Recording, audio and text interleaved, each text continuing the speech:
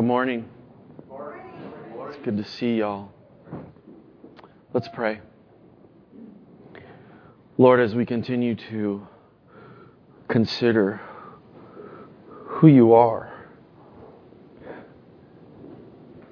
Lord, I ask that we would continue to plummet the depths of your beauty, of your holiness, and of our desperate need for you, God. Especially today, as we consider that your word is our life to us, and specifically, it is the authority in our life to command us for our good. God, I ask that if our hearts are hard right now, that you would soften them. I ask if there's any sin in our lives, that you would cleanse us from it right now, Lord, in a millisecond. If there's any preoccupation with anything but you right now, Lord, I ask by the power of your Spirit that you would arrest that and set us free to love you and to thank you for who you are and what you've done, for your glory and our joy. In Christ's name I pray, amen. This is a part 2 of a series called God's Word, Our Life. And this morning, our title is Authority to Command Our Lives for Good. Last week, focused on 4 things. How did the Word of God come to us? It came to us, first of all, in the being of Jesus Christ and His Son. But not only did it come to us in the being of His Son, it also came to us by God's speech. God spoke. He spoke the worlds into existence. He decreed it. He spoke through His prophets. We also saw that God has given us His Word through this book. How many of you have your book with you this morning? Called the Bible. Even if it's an iPod, it counts. Okay? Got to go with the flow here. So God has spoken to us in this book. And then lastly, we looked at that what God has spoken to us really is a gift. He has gifted us with revealing Himself to us. He's shown us that true treasure, true joy, true profit, true success only comes from knowing this Word, abiding in it, and letting it transform our lives. Well, this morning I want to talk about what it means for God's authority to command our lives for good. And what that means, essentially, is that whatever God has said in all of Scripture, we are to believe and obey. If we don't, we are disobeying God. Jesus said in John 17:7, or John 17:17, "Sanctify them in your truth, Father. Your word is truth." So, most Christians agree that the Bible is our authority in some way or another, wouldn't you say? But just in what way does the Bible itself claim to be our authority? Not only that, how do we become convinced that the words in the Bible are true? And because they are true, they are worthy to command us for our good.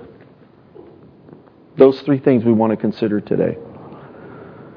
So this Word of God, the authority of Scripture, what's it based on? Anybody?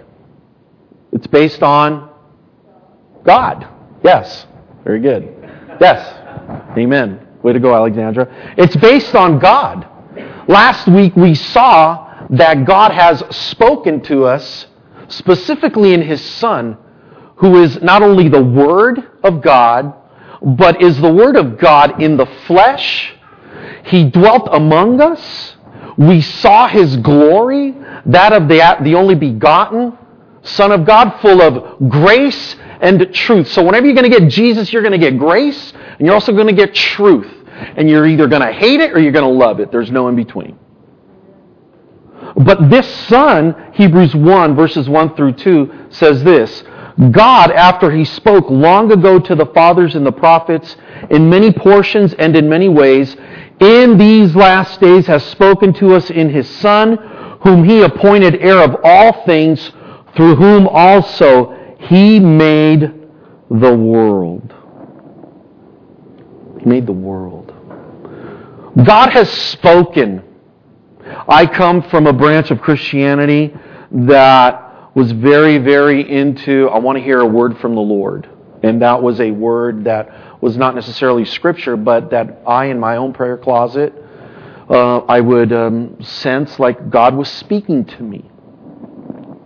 And that's fine if you think God is speaking to you, so long as you understand what it means for God to speak to you by what He has already spoken. It's really important that we get this, because we do not want to be following deceptive spirits. We do not want to be following, ultimately, some human being that's guiding us because the Spirit of the Lord is on them, quote unquote, and they have the Word of God for us, apart from Scripture. The bottom line is this: the degree to which any one of us, including and especially a preacher, is submitted to the Word of God, to that degree and only to that degree are they walking in God's authority. To the degree to which they are not submitted to the Word of God, to that degree, they're in disobedience. And please remember that, so that you don't go astray and follow a David Koresh. Everybody listens to somebody. Everybody listens to somebody. Remember Bob Dylan's song? You're going to have to serve somebody. It may be the devil, it may be the Lord, but you're going to have to serve somebody. The bottom line is all of us give our ear to someone. The question is what we are giving our ear to worthy of our allegiance, of our obedience, of our all in all? Well, I think that Scripture is that which we are to give our allegiance to, our obedience, our all in all, because specifically God speaks to us through this Word. Now, when we're dealing with Scripture's authority, here's what we're talking about. All the words in the Scriptures are God's words. And they are God's words in such a way that to disbelieve or disobey any word of Scripture is to disbelieve or disobey God. All of us build our lives on two foundations. One foundation stinks. The other one is the sure thing. The foundation that stinks is the foundation that's on sand. And anybody who's been in construction knows before you erect the building, you've got to have the foundation. If your foundation's messed up, your building is not going to do well. Jesus said that each and every one of us builds our lives on something. He said the fool builds his life. Here's the fool. The fool is a churchgoer who hears these words of mine and doesn't put them into practice. The wise builder is the person who not only hears the word of the Lord, but obeys it. Jesus said, if you love me, you'll keep my commandments. There's something intricately woven to the hearing of the word and faith. The hearing of the word and trusting God. The hearing of the word. Well, there's several things here under the authority of Scripture. First of all, there is what's called the internal witness of both the Old Testament and the New Testament. The Old Testament, the introductory statement that says, "Thus says the Lord," is the introductory statement that the prophets used so that the people who were before them would be ready and understand, hey, these aren't my words. They're coming to me from God. They are God's words. You've got in the Old Testament the absolutely authoritative Word of God, but this authoritative Word of God comes through prophets. comes through men. When they spoke in the way they spoke, in God's name, every word that they spoke had to come from God, or they would be considered a false prophet. Listen to Deuteronomy 18 through 20. I will raise up a prophet from among their countrymen like you, and I will put my words in his mouth, and he shall speak to them all that I command him. It shall come about that whoever will not listen to my words, which he shall speak in my name, I myself will require it of him. But the prophet who speaks a word presumptuously in my name, which I have not commanded him to speak, or which he speaks in the name of other gods, that prophet shall die. God is very, very serious about who is representing him. Again, God spoke through the prophets in Jeremiah 37, verse 1 through 2. The text reads like this. Now Zedekiah, the son of Josiah, whom Nebuchadnezzar, king of Babylon, had made king in the land of Judah, reigned as king in place of Coniah, the son of Jehoiakim. But neither he, nor his servants, nor the people of the land listened to the words of the Lord which he spoke through Jeremiah the prophet. They ignored God's law which came through God's man. What does this tell us? It tells us this, that when that prophet was speaking on behalf of the Lord, and he in fact was a prophet, that it was God's very words. That's what that tells us. Now in the New Testament, that's the Old Testament. The New Testament has a supremely high view of what we call the Old Testament. For example, Paul in 2 Timothy 3:16. Why don't you go there? 2 Timothy 3:16. Paul is instructing Timothy, and he is dealing with a timid man who has been given charge to set straight both the gospel and its practice in the church. And in this second letter, he is encouraging Timothy to remember that he has been taught the Scriptures from his grandmother, from his youth, Scriptures that were to make him wise unto salvation. And then he says this, verse 16 says, all Scripture is inspired by God and profitable for teaching, for reproof, for correction, for training in righteousness. Now, this term Scripture is a Greek word graphe, where we get our word graphic from. And it refers to the Old Testament written Scriptures. When Paul is writing, although his letters were in circulation in the early church, the gospel that he preached and the early church preached from was from the law and the prophets and the writings. They had the scrolls. They had that. They didn't have what we have, by and large, this inscripturated New Testament, where we've got the words of our Lord and of His apostles. So here, the term deals with all of Scripture. Now, how do we come to this deduction? How did we do this? Well, every single time this word graphe is used in the New Testament, every single time, it always refers to Old Testament texts. All the time. Now, these Scriptures, the text says that they are inspired. They are God-breathed. In other words, these Old Testament Scriptures, not some, but all. You know, the ones that bore you and put you to sleep because you're sleeping because you're reading when you're half asleep? And you're going, what the heck is this all about? What's this genealogy all about, man? You know, I got to go to work. All of those things, even those things that to you seem boring, should be a reminder to you of how much more you and I need to grow in our understanding of how all of these things that have been written are pointing to Christ, are expressing the gospel in myriad ways. But anyway, so God is the source of the Scriptures, and these Scriptures are the result of His action. God has spoken. God has initiated.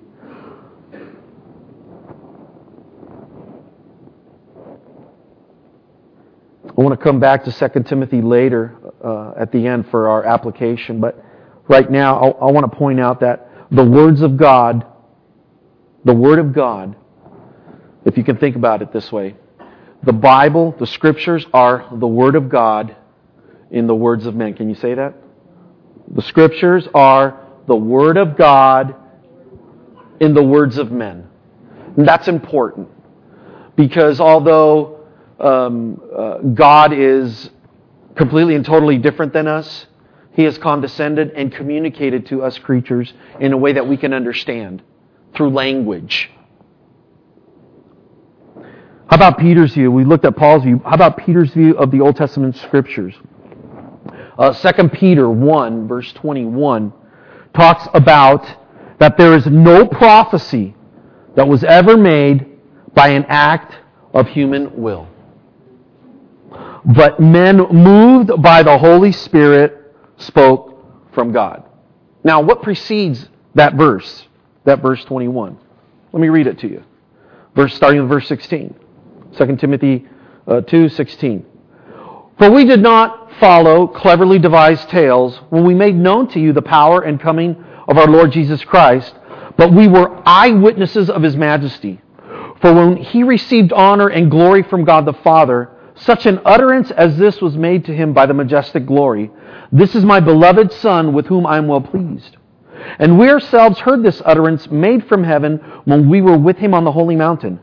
So we have the prophetic word made more sure, to which you do well to pay attention, as to a lamp shining in a dark place, until the day dawns and the morning star arises in your hearts. Verse 20, but know this first of all, that no prophecy of Scripture is a matter of one's own interpretation, for no prophecy was ever made by an act of human will, but men moved by the Holy Spirit spoke from God. There's several observations here. First of all, Peter's saying, hey, I know a tall tale when I hear one, and I'm not giving you one right now. He knows the difference between a fabricated story and the real thing. That's the first thing he's saying. I'm an eyewitness. I actually saw and actually heard on the holy mountain Jesus and the Father speak. Peter's not denying completely that human volition or human personality is not an aspect of Scripture being written. What he is pointing out is that the ultimate source of these writings is the Spirit of God. It is God the Spirit. And that's what he's saying. Now, why am I going through why are we doing this? Because I want to entice you. I want to persuade you to consider that the Bible that is in your lap and gathers dust on your bookshelves is the greatest treasure ever given to you by God. And people have paid dearly for you and I to have it here. People have died to make sure that we can get this Bible into our language. There are many things in here that we all give ourselves to. I know it. It's just how we are as human beings. When God's affections, by means of the Word of God, through the Spirit's power, doesn't captivate us, what takes place is something else will. Something else will captivate us. If we don't have a home, we'll want a home. If we're single, we want to be married. If we're married, we wish we were single. If we don't have kids, we wish we had kids. If we got kids, we wonder, why in the world did I have any kids?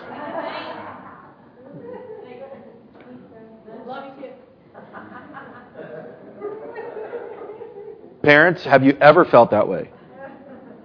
I guarantee you, your parents felt that way about you too, and me. I mean, well, from where does that come? It comes from losing sight of what's important. It comes from losing sight of, God has me here. God has blessed me with this lot that we read in Psalm 16 this morning. That God has apportioned a lot to each and every one of us. When we get our eyes off of that, we forget what this is all about. So we looked at Peter, we looked at Paul, now let's look at Jesus. His view of Old Testament Scriptures is very, very instructive and should really humble us. I'm going to ask a question, and if you don't feel like answering it, don't. By a show of hands, how many of you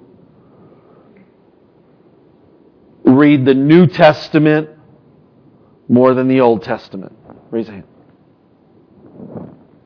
Okay. How many of you have read through the New Testament? Okay. How many of you have read through the Old Testament? Okay. How many of you know what the law, the writing, and the prophets is? Okay. 2, 3. The law is the first 5 books. Right? The prophets are, the historical books, all the prophets. The writings are the wisdom literature, the poetry. Okay. Very good. When was the last time you guys read Deuteronomy?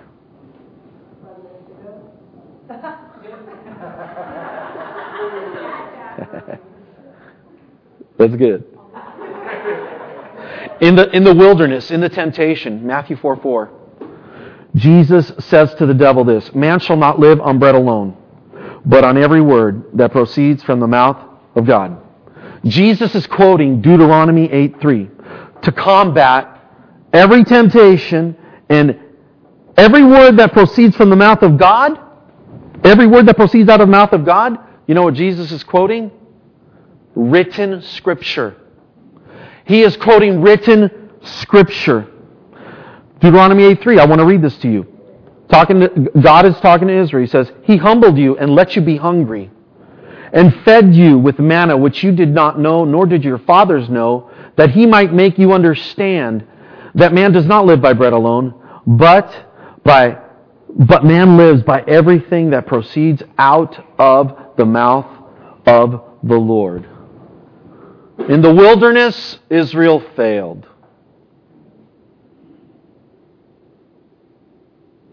In the wilderness, Jesus succeeded. Israel failed because they neglected His Word. Jesus succeeded triumphantly because He ate of His Word. Now, question. Does God-breathed apply to the New Testament? Does this term graphe apply to the New Testament? Are the New Testament writings also to be considered Scripture in the technical use of the word? Always referring to Old Testament canonical texts. Is the New Testament equally inspired? Okay, 2 Peter 3, 15 through 16. Yes, I believe it is. Let me argue for it from Scripture. First of all, 2 Peter 3, 15 and 16 says, "And regard the patience of our Lord as salvation, just as also our beloved brother Paul, according to the wisdom given him, wrote to you, as also in all his letters, speaking in them of these things, in which are some things hard to understand, which the untaught and unstable distort, as they do also the rest of the Scriptures, to their own destruction." You say that God says something He didn't say through His prophets and apostles, you are preparing yourself for destruction. That's damnation, folks. That's not just having a bad life and suffering a lot. That's being lost. Remember, God's Word is our very life. To neglect it is to embrace death in one degree or another. You want fellowship with Jesus? You want that sweet fellowship with Jesus? This is foundational to that sweet fellowship. You need wisdom because you have no idea what to do in a situation in your life. Pore over the Word, pray, ask God for wisdom. He'll give it to you. Are you discouraged? Do you feel like you can't go on anymore? Because life's so difficult. Pour out your soul to the Lord. Feed on His Word. He'll bring you through it. Peter's account here demonstrates that he considered Paul's writings to be subordinate to? No, on par with the Old Testament Scriptures. Peter's awareness here is indicated that Paul's letters were in circulation. Peter knew, or else he couldn't say that. He was aware of these circulating epistles. It also points out that very early on in the history of the church, Paul's letters were considered to be God's written word as the Old Testament Scriptures. Ephesians, I think it's Ephesians 4 or 5, where it says that God gave gifts to the church. Some apostles, prophets, evangelists, pastor teachers for the equipping of the saints, for the work of the ministry, so we might grow up and, I forget the rest of it, but in other words, so that we might do what God has destined for us to do. How many of you see Luke as an apostle? Do you think Luke is an apostle? You're right, Luke is not an apostle.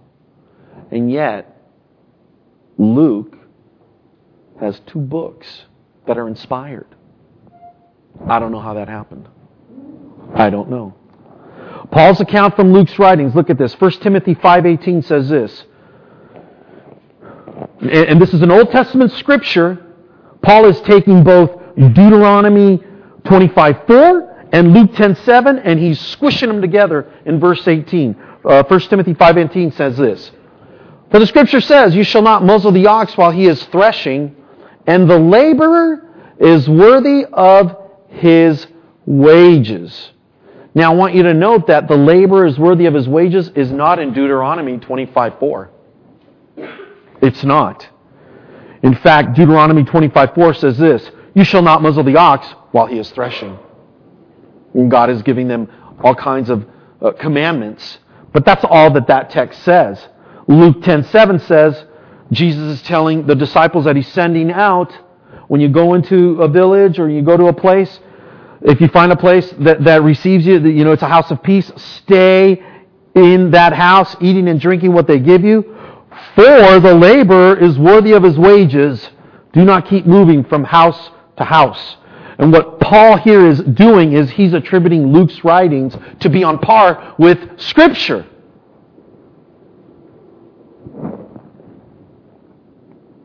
How about Paul's account of his own writings? Do you think Paul realized and understood that what he was writing was Scripture?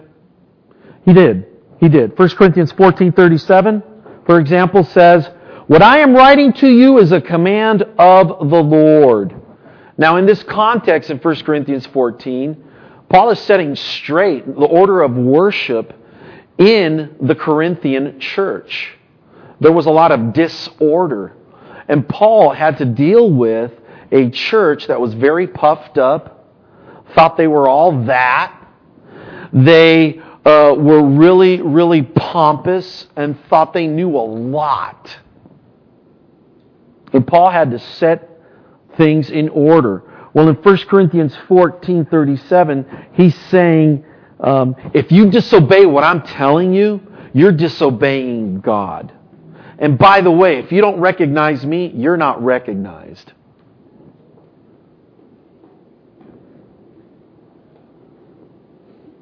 You're not recognized. Again, authority. Now, there's an objection to this. In the New Testament writings, are the New Testament writings really divinely sanctioned? For example, in Paul's letters to the Corinthians, 1 Corinthians 7:12, Paul does something. I want you to go there. 1 Corinthians chapter 7.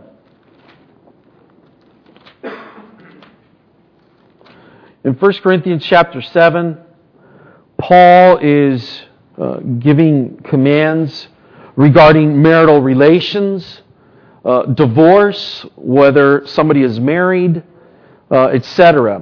Verse 12 says this, but to the rest I say, not the Lord, that if any brother has a wife who is an unbeliever and she consents to live with him, he must not divorce her. Now, what does that sound like? That God is not speaking through him in this portion. I don't say this to you, the Lord says this to you. Doesn't it seem like that? But to the rest I say, not the Lord, that if any brother has a wife who is an unbeliever and she consents to live with him, he must not divorce her. What's going on here? Well, go to verse 25. Listen to this. Now concerning virgins, I have no command of the Lord, but I give an opinion as one who by the mercy of the Lord is trustworthy. Now when he says, I have no command from the Lord, but I give my opinion, what's going on here? What's going on here is this, is that Paul, when he got saved, he went to the pillars in Jerusalem and hung out with them for a while to make sure that this revelation that he got from Jesus was in accord with what Jesus had already revealed to the apostles. So when you've got Paul saying that he's not received any earthly instruction here, he hasn't received anything from the Lord, he's saying there's no gospel tradition that's already been handed down. Jesus hasn't specifically spoken about, for example, what do I do with virgins? How do I instruct them? So when he's saying, now concerning virgins, I have no command of the Lord, but I give an opinion as one who by the mercy of the Lord is trustworthy, it's equally on par with the authority of Christ. Why? Because John 14, recall when Jesus said to the disciples, I'm going to send you another one like me, the Comforter. He's going to take of mine and show it to you. He's going to bring to your remembrance all that I have said to you. Again, the agency of the Spirit is here. It's not that Paul, at one time he's speaking and it's not Scripture, or that another time it is Scripture. No, what it is that there are times that Jesus specifically deals with, for example, divorce and remarriage. But at other times, he doesn't say anything in the Gospels about how do you deal with virgins. And that's what's going on here. So when he's saying, I give an opinion as one who, by the mercy of the Lord, is trustworthy, he's indicating that his own instruction and judgment is on par with Christ's authority. Now, how can this be? The Spirit of God. Spirit of God. Now let's go here. So we've looked at, thus far I've argued that the authority of Scripture is based on God. And this God is the God who speaks. He has spoken to us through His Son. He has spoken to us through His prophets and apostles. And specifically He is speaking to us through Scripture, written Scripture, which is our authority. So all the words of Scripture are God's words, and the Bible makes this claim about itself, both Old and New Testament. Now, to say that the Bible claims to be God's Word is one thing. But let's face it, to be convinced that it's God's Word is another, isn't it? Don't you ever have doubts? You better. If you're a human being, you better have doubts, because if you say you don't have doubts, you're not in touch with your finitude. That means that you lack. There's only one in this galaxy that is omniscient, which means to know everything, and that is God alone. Part of experiencing doubt in the Christian's life, and even the non-believer's life, is just another signpost that we're creatures, not the Creator. But thank God He has given us ways of getting at what's gnawing us and coming to see the truth. Let's look at this. To be convinced that Scripture actually is God's Word is going to affect the way you make decisions. If you do not think God's Word has everything that you need for your life, you're not going to go to it. Well, does that mean that I go to the Word of God to show me, how to perform open heart surgery? No.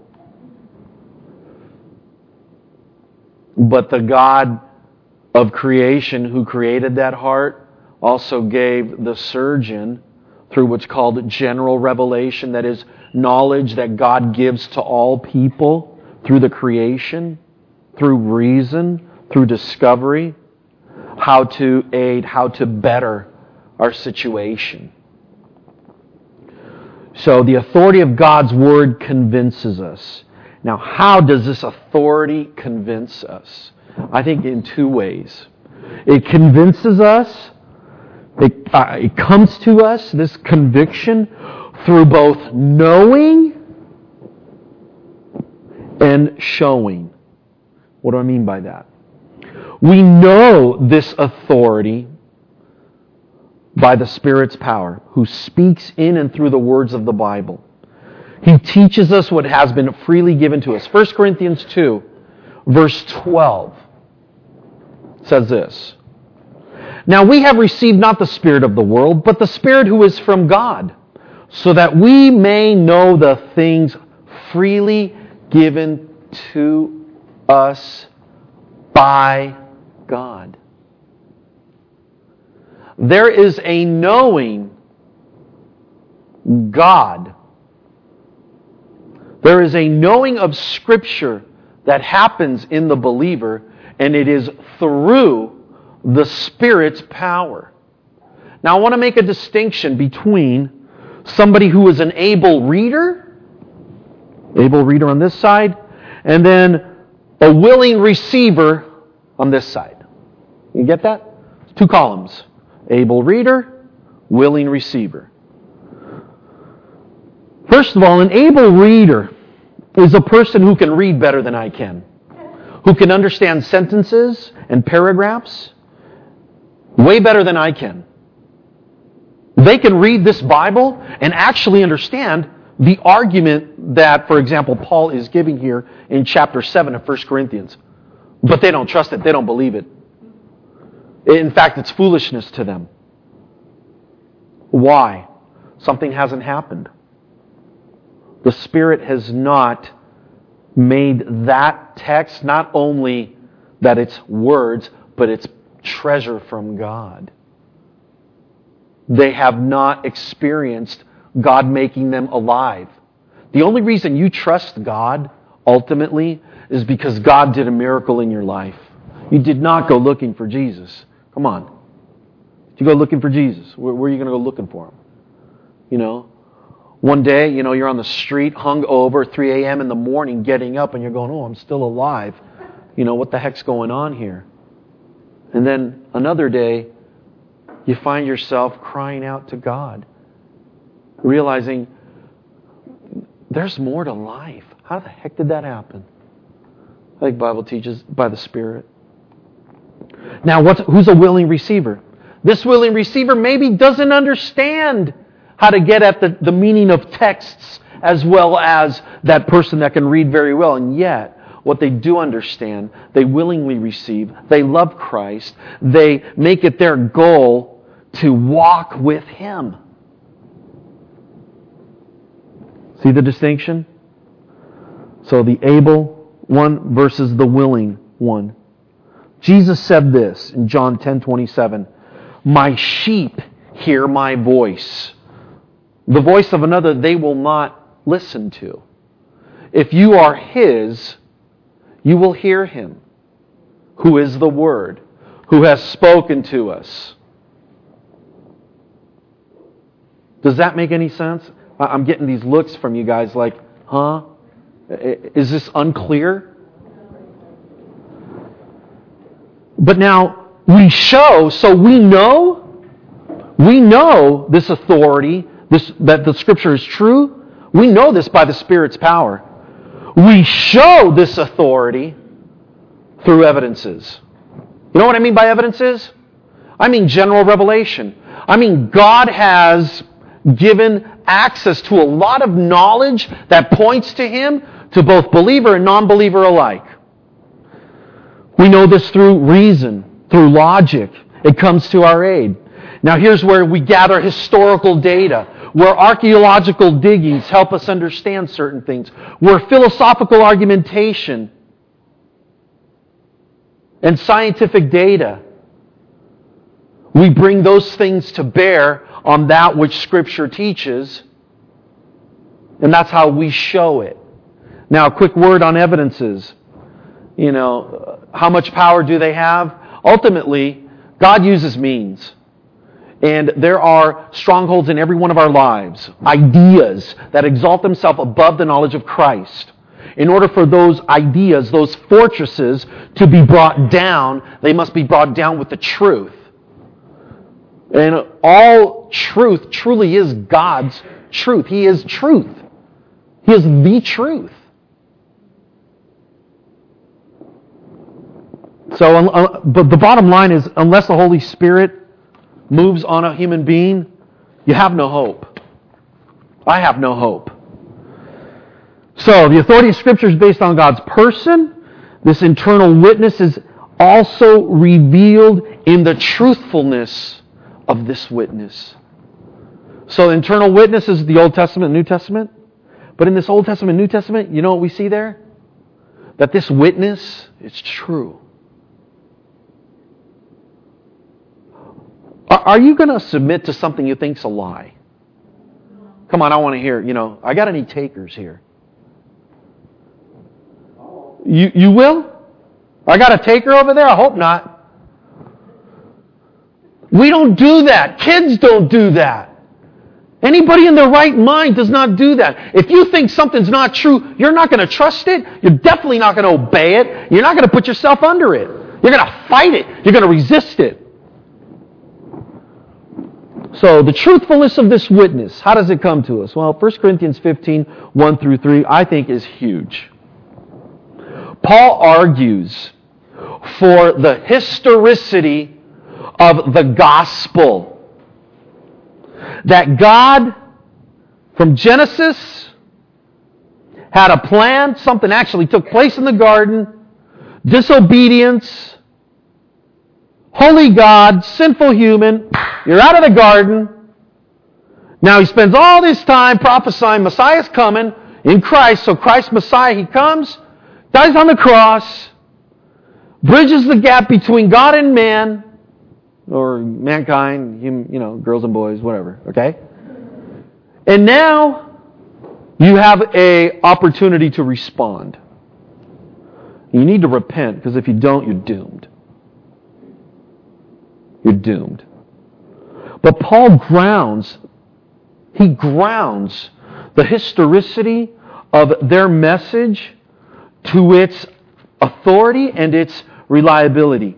He says, "Now I make known to you, brethren, the gospel which I preached to you, which also you received, in which also you stand, by which also you are saved, if you hold fast the word which I preached to you, unless you believed in vain. For I delivered to you as of first importance what I also received, that Christ died for our sins according to the Scriptures, and that He was buried, and that He was raised on the third day according to the Scriptures." And He appeared to all kinds of people. And last of all, He appeared to him. Verse 20 says this, "But now Christ has been raised." Oh, no, wait. If Christ has not been raised, okay, yeah. Verse 16. "If the dead are not raised, not even Christ has been raised. And if Christ has not been raised, your faith is worthless." Go invest your money somewhere else. "Your faith is worthless. You are still in your sins. Then those also who have fallen asleep in Christ have perished. If we have hoped in Christ in this life only, we are of all men most to be pitied." What's he saying? Look, Corinthians, what I preach to you, this gospel, is real, it's true, and if it is not, then forget everything I said. Go, eat, drink, and be merry, because today we live, tomorrow we die. Be a complete and total hedonist. Go for it. Because it doesn't matter. It doesn't matter how you live life. There is no afterlife. If there's no God, there is no afterlife. But there is a God. There is an afterlife. And Christ Jesus, our King, conquered sin, hell, the grave.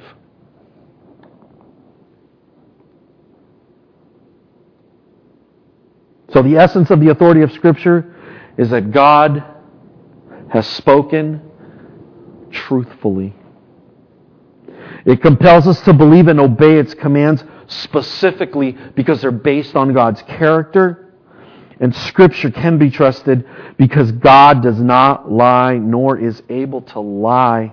Titus 1 verses 1 through 2, Hebrews 6:18. Therefore, all the words of Scripture are completely true and without error in any part. Psalm 12:6, the Lord's words are said to be pure. Psalm 19 says that the law of the Lord is perfect. It is whole. It causes your soul to come back to God. Jesus, John 17:17, sanctify them in your truth, Father. Your word is truth. God's words prove true. Proverbs 35, God's word is sure. Psalm 119:89, God's word is eternal. Matthew 24:35 says this, heaven and earth will pass away, but my words will not pass away. So God's words are the ultimate standard of truth, and written Scripture is thus our final authority. Jesus said in John 17:17, sanctify them in the truth. Your word is truth. Check this out. Jesus here does not use the adjective for truth, but rather the noun. He does not say that God's word is true, which it is, but he says that truth is, but he says that it is truth itself. Remember, the word came to us in His Son. What do we know of Jesus? What did He say? I am the way, the truth, and the life.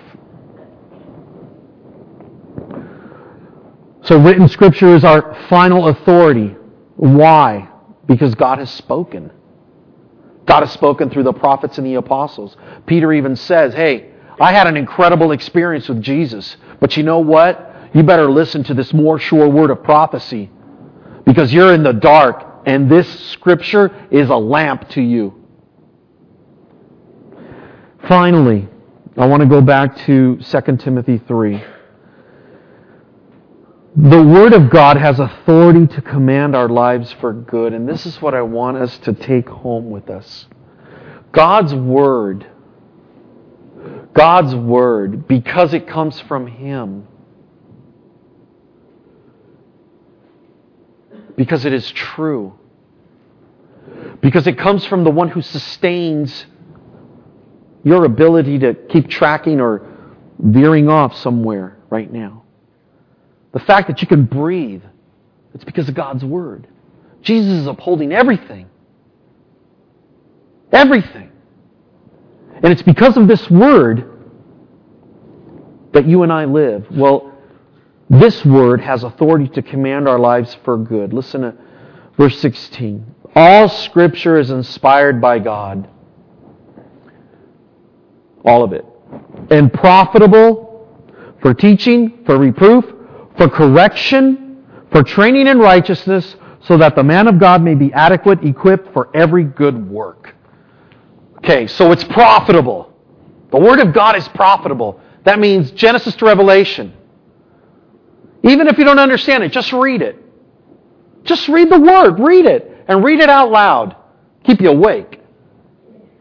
Faith comes by hearing and hearing by the Word. Something happens when you read it out loud. It's different. Anyway, but read it.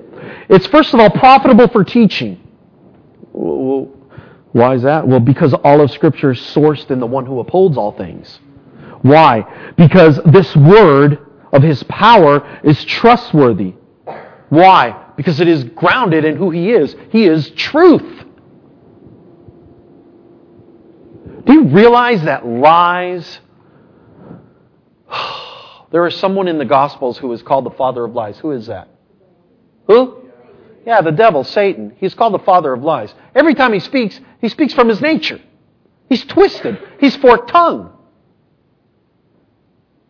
Every single time he speaks, it comes from a deceptive angle. Every single time. Every single time. But God's not like that.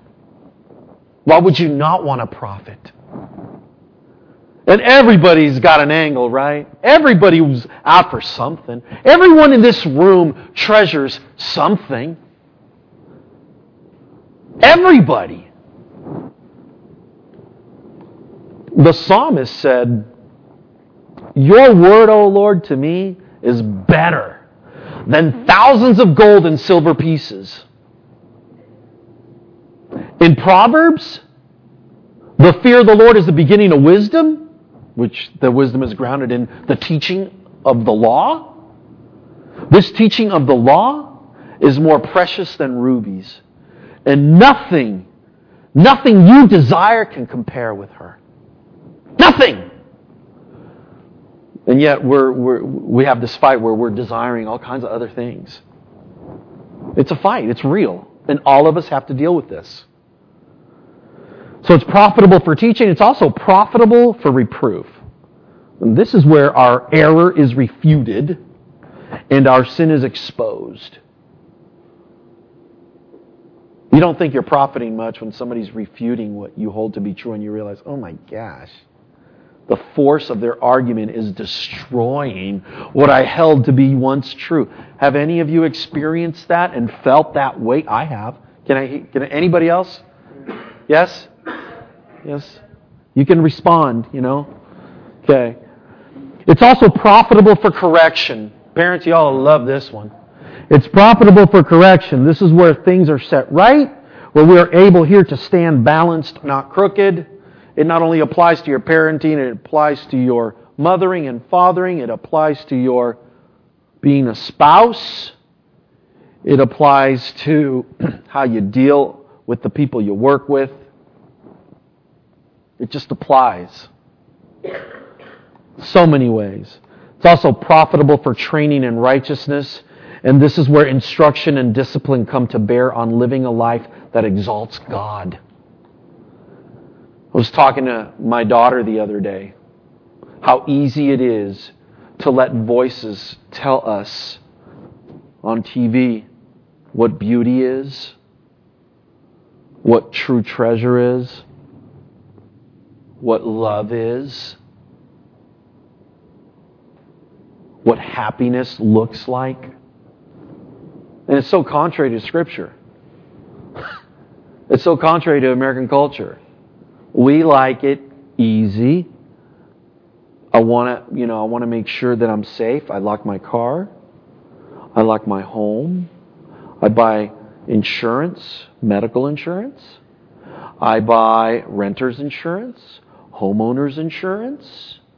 I buy death insurance. We want to cover ourselves. In and of themselves, there's nothing wrong with that. Understand that God might be calling us to something that what our society so treasures, safety, it can be gone in a blink of an eye. Some trust in chariots, some trust in horses, the psalmist says, but we will trust in the name of the Lord our God.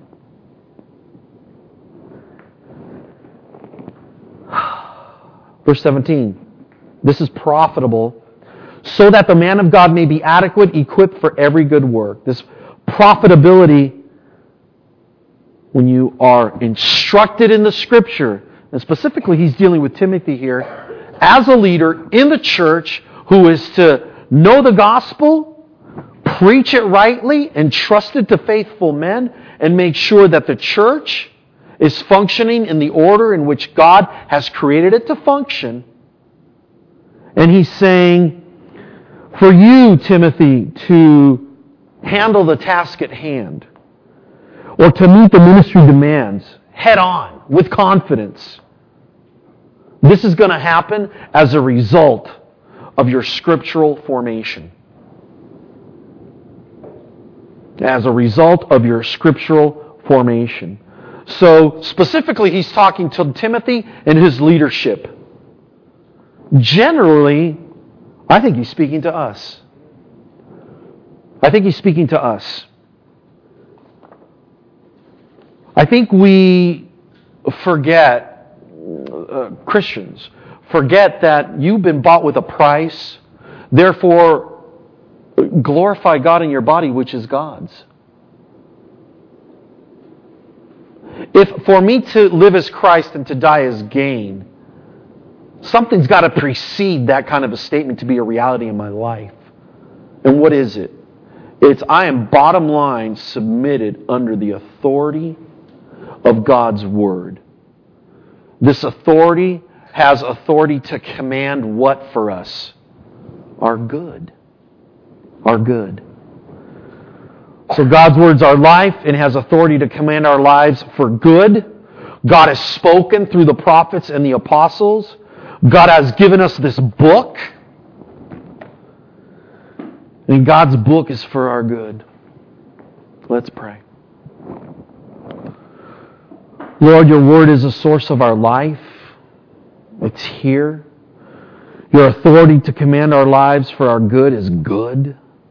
I pray, Lord, that you would make us a people that strategizes our living, a people that redeems the time for the days are evil, a people that does not squander reading your Word and meditating on it, a people that is seen as the people of the book. May we be seen as people of the book, so that our delight would be in you, you who are the source of everlasting joy, life, and glory. You are the lover of our souls. You're the champion of our lives. You're the one who gives us breath. May we know this gospel in such a way that men see our good deeds and glorify you who art in heaven, O Father. Hallowed be your name. Amen.